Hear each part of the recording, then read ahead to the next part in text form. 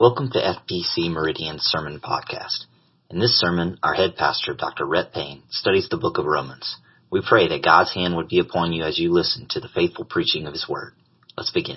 So my sources for today's message include R.C. Sproul's book, The Righteous Shall Live by Faith, his commentary on Romans, Kent Hughes' commentary on Romans called Preaching the Word, John R.W. Stott, The Message of Romans from the Bible Speaks Today series, and John MacArthur's The MacArthur New Testament commentary on Romans. Please stand with me for the reading of God's Word as we look at Romans chapter 2, starting at verse 17. This is the Word of God. Now if you call yourself a Jew, if you rely on the law and boast in God, if you know His will and approve of what is superior because you are instructed by the law, if you are convinced that you are a guide for the blind, a light for those who are in the dark, an instructor of the foolish, a teacher of little children, because you have in the law the embodiment of knowledge and truth, you then who teach others, do you not teach yourself? You who preach against stealing, do you steal? You who say that people should not commit adultery, do you commit adultery? You who abhor idols, do you rob temples? You who boast in the law, do you dishonor God by breaking the law? As it is written, God's name is blasphemed among the Gentiles because of you. Circumcision has value if you observe the law, but if you break the law, you have become as though you had not been circumcised. So then, if those who are not circumcised keep the law's requirements, will they not be regarded as though they were circumcised? The one who is not circumcised physically and yet obeys the law will condemn you who, even though you have the written code in the circumstances, in circumcision, are a lawbreaker. A person is not a Jew who is one only outwardly, nor is circumcision merely outward and physical. No, a person is a Jew who is one inwardly, and circumcision is circumcision of the heart, by the Spirit, not by the written code. Such a person's praise is not from other people, but from God. The grass withers, the flowers fall, but the word of our God stands forever. Let us pray. Lord Jesus, thank you for this, your word. Please help us to understand it and apply it to our lives. Thank you for your Holy Spirit's presence here. In Christ's name I pray. Amen. Please be seated. Do you know what a hypocrite is? A hypocrite is a play actor, according to the definition of the word. But it's the person who pretends to be what they are not. Henry Ford is one of the biggest names in American life. His mass production of manufacturing the Model T automobile shaped not only the economy and industry, but the values of 20th century America. A 2005 biography of Ford tells the story of the man who achieved incredible fame and fortune and describes how in the end this, quote, gifted man was undone by his own success, end of quote. Henry Ford loved the ordinary folk. He loved the ordinary people, and they loved him back. By 1920, half of all the cars on U.S. roads were Fords. But it wasn't just cars that Ford was selling. He preached a new gospel to a public raised on Puritan ideals of delayed gratification and self-control. Ford believed that money was for spending. And I think a lot of people have taken him up on that. He also believed that workers should use their income to buy products that would improve their lives. Products like his Model T. Seen as a hero for making it possible for the average family to own a car, Ford's opinion was sought from not just automobiles, but for every area of life, from world peace to marriage and to child care. The admiration of others ultimately convinced Henry Ford that he was infallible, that he could do no wrong. And ultimately, that led him to some very bad decisions. It blinded him to his own hypocrisy as he preached family values and old-fashioned virtue, and yet he kept a mistress. It may also have driven him to destroy his only child. Henry Ford was offended by his son's gentle style and superior education, and so he ruthlessly undercut his son at every turn, only then to mourn grievously when Edsel died young. Ford's last days were spent in sorrow. On a visit to the house where he lived as a newlywed, he told his chauffeur, "I've got a lot of money, and I'd give every penny of it right now just to have some time here with Mrs. Ford." John Haywood, who lived in the 16th century, was an English writer known for his plays, his poems, his collections of proverbs. He once said this, "There are none so blind as those who will not see." Ray Stevens also said that. It resembles Jeremiah 5 verse 21, which reads, "Hear this, you foolish and senseless people, you who have eyes but do not see, who have ears but do not hear." Here's a quote for you. "Many Christians define sin as the sum total of acts which they themselves do not commit." A lot of truth in that. And that sentiment actually describes the Jews perfectly in Paul's day. And so let's look at 3 lessons this morning. The first being this, the danger of spiritual pride. The danger of spiritual pride. Verse 17, Paul says, "Now you, if you call yourself a Jew," God's chosen people were the Hebrews. They were the Israelites. But by the time of Christ, they were called the Jews. Why? Well, the term comes from Judah, the name of one of the 12 tribes, also the name of the southern kingdom after the kingdom of Israel split into the northern kingdom and the southern kingdom being Judah, following Solomon's death. But during and after Babylonian captivity, the term was used of the entire race of Hebrews. They were called the Jews. So if you were a Jew, you wore that name as a badge of great honor and pride. And in Jesus' day, the Jewish people had lost sight of the purpose of their divine calling, which was to be a channel through which the whole world would be blessed. After all, the Jews had the law of God, which is what Paul alludes to here over and over again, the law of God, which was the glory of Israel. Instead of viewing those blessings as a trust from a gracious and forgiving God, they believed it was because of their own uniqueness and goodness. Look with me in John chapter 8, the Gospel of John chapter 8. And the heading of this passage says, "A dispute over who Jesus is." John 8 verse 31. It says, "To the Jews who had believed him, Jesus said this, 'If you hold to my teaching, you are really my disciples. And then you will know the truth, and the truth will set you free.' And Jesus replied in verse 34, 'Very truly I tell you, everyone who sins is a slave to sin.'" A slave to sin.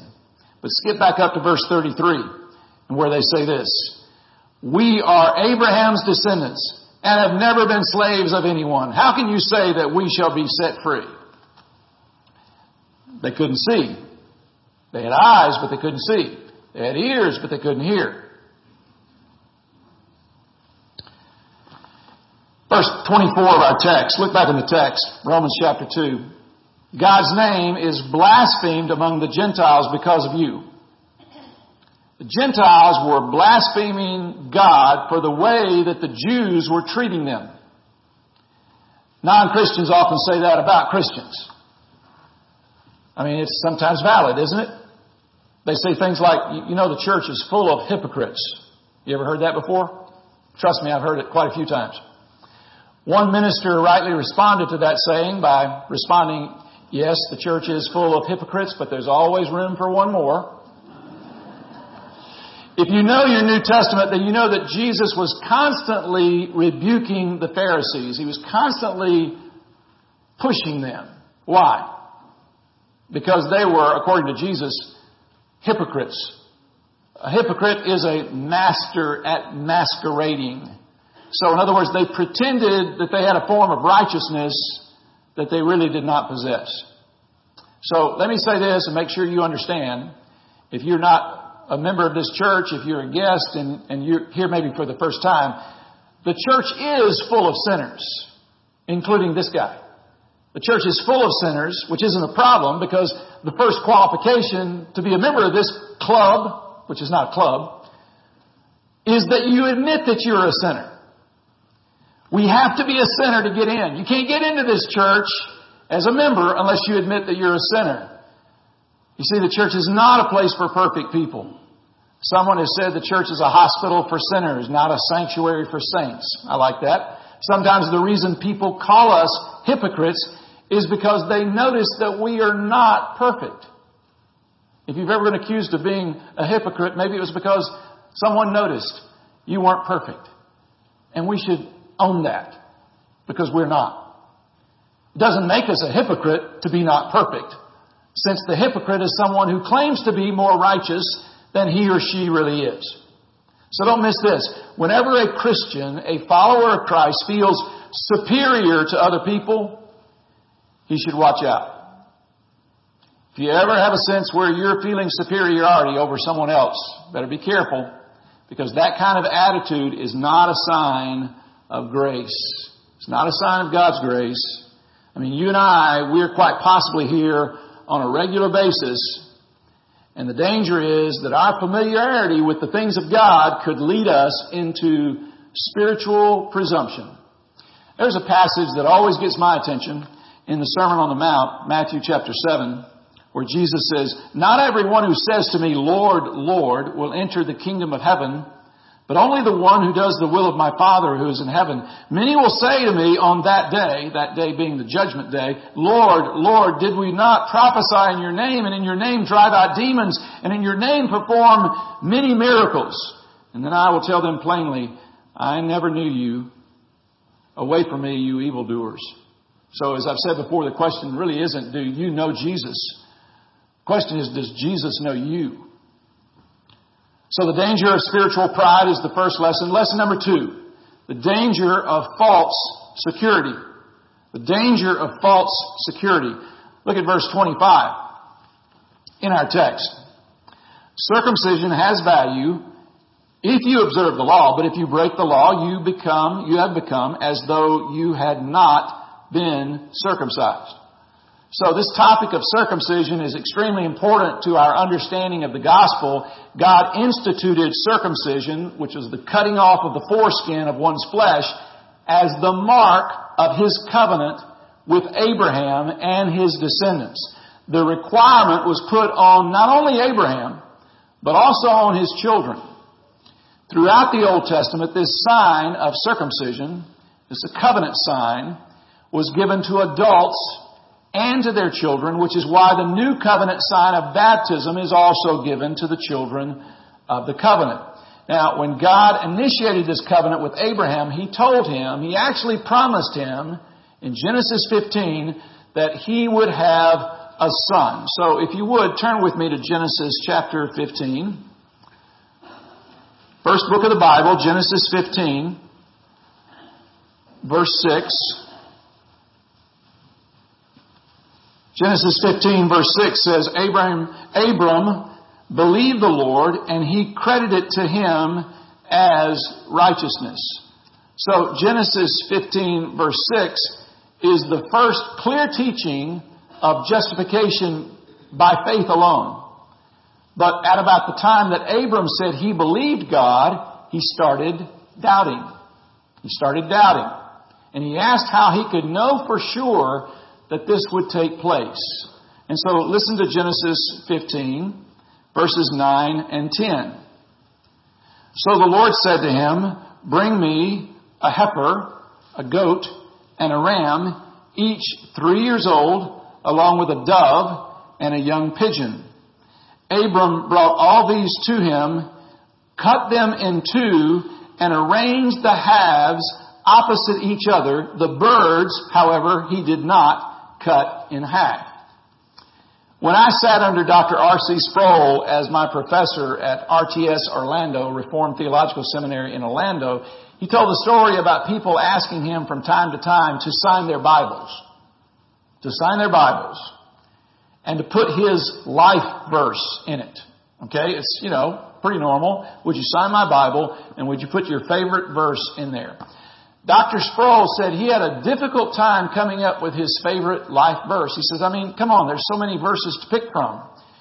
So he said he used different verses throughout a lot of the years, but his favorite was Genesis 15:17. Anybody have a Bible? And if you're in Genesis, would you look at Genesis 15:17?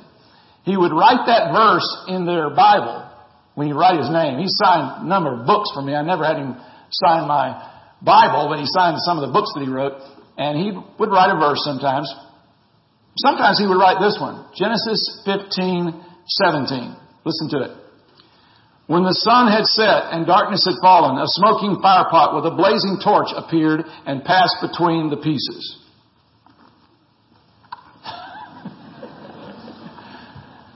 He said, I knew I'd get a rise out of them. He said, if not the day I signed it, at least eventually they were going to come to me and say, what in the world is this verse? What does it mean? He said he loved that verse because it contained a theophany. A theophany. What is a theophany? It's a manifestation of God. Okay? So that's what's happening in this verse. The fire in this verse represents God, and God moves between the pieces that have been torn apart. So what was God saying to Abraham through this? He was saying, if I do not keep my promise, may I be cut in half. May I be cut in half. So what's the point? The point is that Paul is reminding the Christians at Rome that the fact that they are circumcised does not guarantee them the blessings of God. And since the parallel to circumcision is baptism, you and I need to be reminded baptism does not save anyone. Joining a church does not save anyone. Baptism is simply an outward sign of what we're asking God to do inwardly. The real test is not whether we've been baptized outwardly, but instead whether or not we've been baptized inwardly. The sign of baptism, just like circumcision, points to an inward spiritual reality. So the question is, do you possess that inward spiritual reality this morning? Do you possess Christ in you?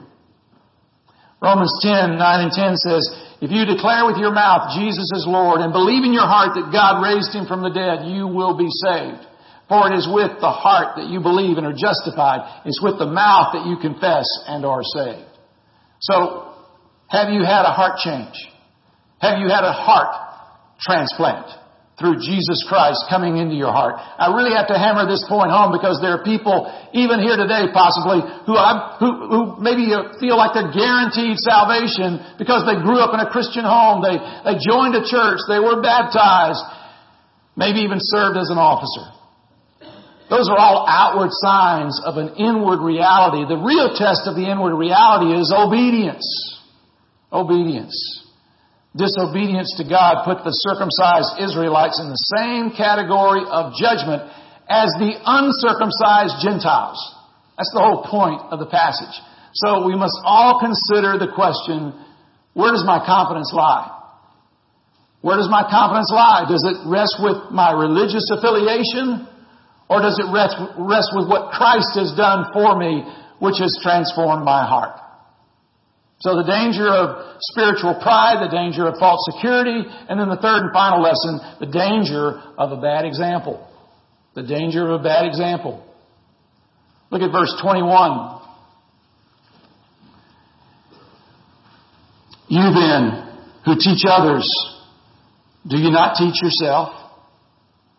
You who preach against stealing, do you steal? And on it goes. You heard it. Look at verse 28. A person who is not a Jew, who is one only outwardly, nor is circumcision merely outward and physical. No, a person is a Jew who is one inwardly. This is not really a new teaching, as the concept is found throughout the Old Testament. In the Pentateuch, which is the first 5 books of the Old Testament, which is called the Law, God complains about His people's uncircumcised hearts. And He even tells them, circumcise your hearts. So look with me at Matthew, the book of Matthew, chapter 18 for a moment. Matthew, chapter 18. Verse 6. And I love this passage because in Matthew 18, Jesus called a little child to him. And the little child came and sat on his lap. And he said, unless you change and become like a little child, you'll never enter the kingdom of heaven. Basically, he was saying what he said to Nicodemus. You all need to be born again. You need a change of heart. And so he went on and talked about that. And he says, whoever welcomes one such child in my name welcomes me. So Jesus loved children. And I love that about Jesus. And then listen to what he says in verse 6. If anyone causes one of these little ones who believe in me to stumble, it would be better for them to have a large millstone hung around their neck and to be drowned in the depths of the sea. This is a pretty scary image. He intended it to be scary. It was particularly scary to Jews. The Greek here carries the idea of not only being drowned in the depths of the sea, but that it would be better to be drowned far out in the open sea. And the Jews didn't like this image because the average Jew feared the sea. Drowning was sometimes a Roman punishment, but it was never a Jewish punishment. To the Jew, it was a symbol of complete and utter destruction. And so listen to the next verse, verse 7. Woe to the world because of the things that cause people to stumble. And then he says, such things must come, but woe to the man through whom they come. So ask yourself, am I doing anything that might cause another person to stumble, to sin? And this was so serious to Jesus that he even used another illustration of gouging out our eyes. And again, it's not meant to be literal. But he said, to gouge out your eyes is a better solution in the present than to suffer spiritual pain for all eternity. For instance, if you use crude and offensive language, you're teaching your children how to speak like you. If your teenager misses a curfew by a few minutes every once in a while, say every couple of months, then you can teach them about grace. But if these violations are more common, then discipline means teaching your children the importance of consequences and of promise keeping. But it's not just parents who need to hear about being an example. It's every member of this church. And the vows that we just took today at this baptism, those vows you take, I take, are assisting parents as they rear their children. They're serious vows. But again, the little ones that Jesus speaks of here, it covers more than just young children. The literal child. It also means new and immature believers of any age. They're little ones in the faith. Your example of these young believers can have untold spiritual blessings and benefits. Now think about this as we come to a close. When the Lord called Saul to be Israel's first king, the Bible says in 1 Samuel chapter 10, God changed his heart. God changed his heart. Until then, Saul had been handsome, athletic, and not a lot else. Okay? So he started off pretty well, but eventually, if you know the story, he began to revert to old heart patterns. Have you ever done that? You know, you start out well, following the Lord, and all of a sudden you find yourself going the other direction. The new king named Saul chose to disobey God and to trust himself rather than trusting God. Among other things, he presumed to take for himself the priestly role of offering a sacrifice. He refused to destroy all of the Amalekites and their possessions as God had commanded in 1 Samuel 15. And as a result, the Lord took the kingdom away from Saul. He took it away from him and he gave it to who? To David. Saul's actions were wrong because his heart rebelled, and it is by our hearts that the Lord judges us. And that's what our verse of the week is about. It was said of David's leadership over Israel, he shepherded them with integrity of heart. With his skillful hands he led them. That's Psalm 78 verse 22. God gave the kingdom to David because, why? Because he was a man after God's own heart. And as John MacArthur puts it so well, he says, David pleased God's heart because God pleased David's heart. Now, it doesn't mean David was perfect. We know he wasn't perfect. It simply means that his heart was not a divided heart. He was pure in heart in the sense that he was self-focused. He was focused on the Lord. He loved the Lord. He was sincerely devoted to the Lord. And yet he did trip up along the way, as all of us will. My question today is, what kind of shape is your heart in? And that brings us to our verse of the week, which is 1 Samuel 16, verse 7. Let's read this out loud together. 1 Samuel 16:7. The Lord said to Samuel, do not consider his appearance or his height, for I have rejected him. The Lord does not look at the things people look at.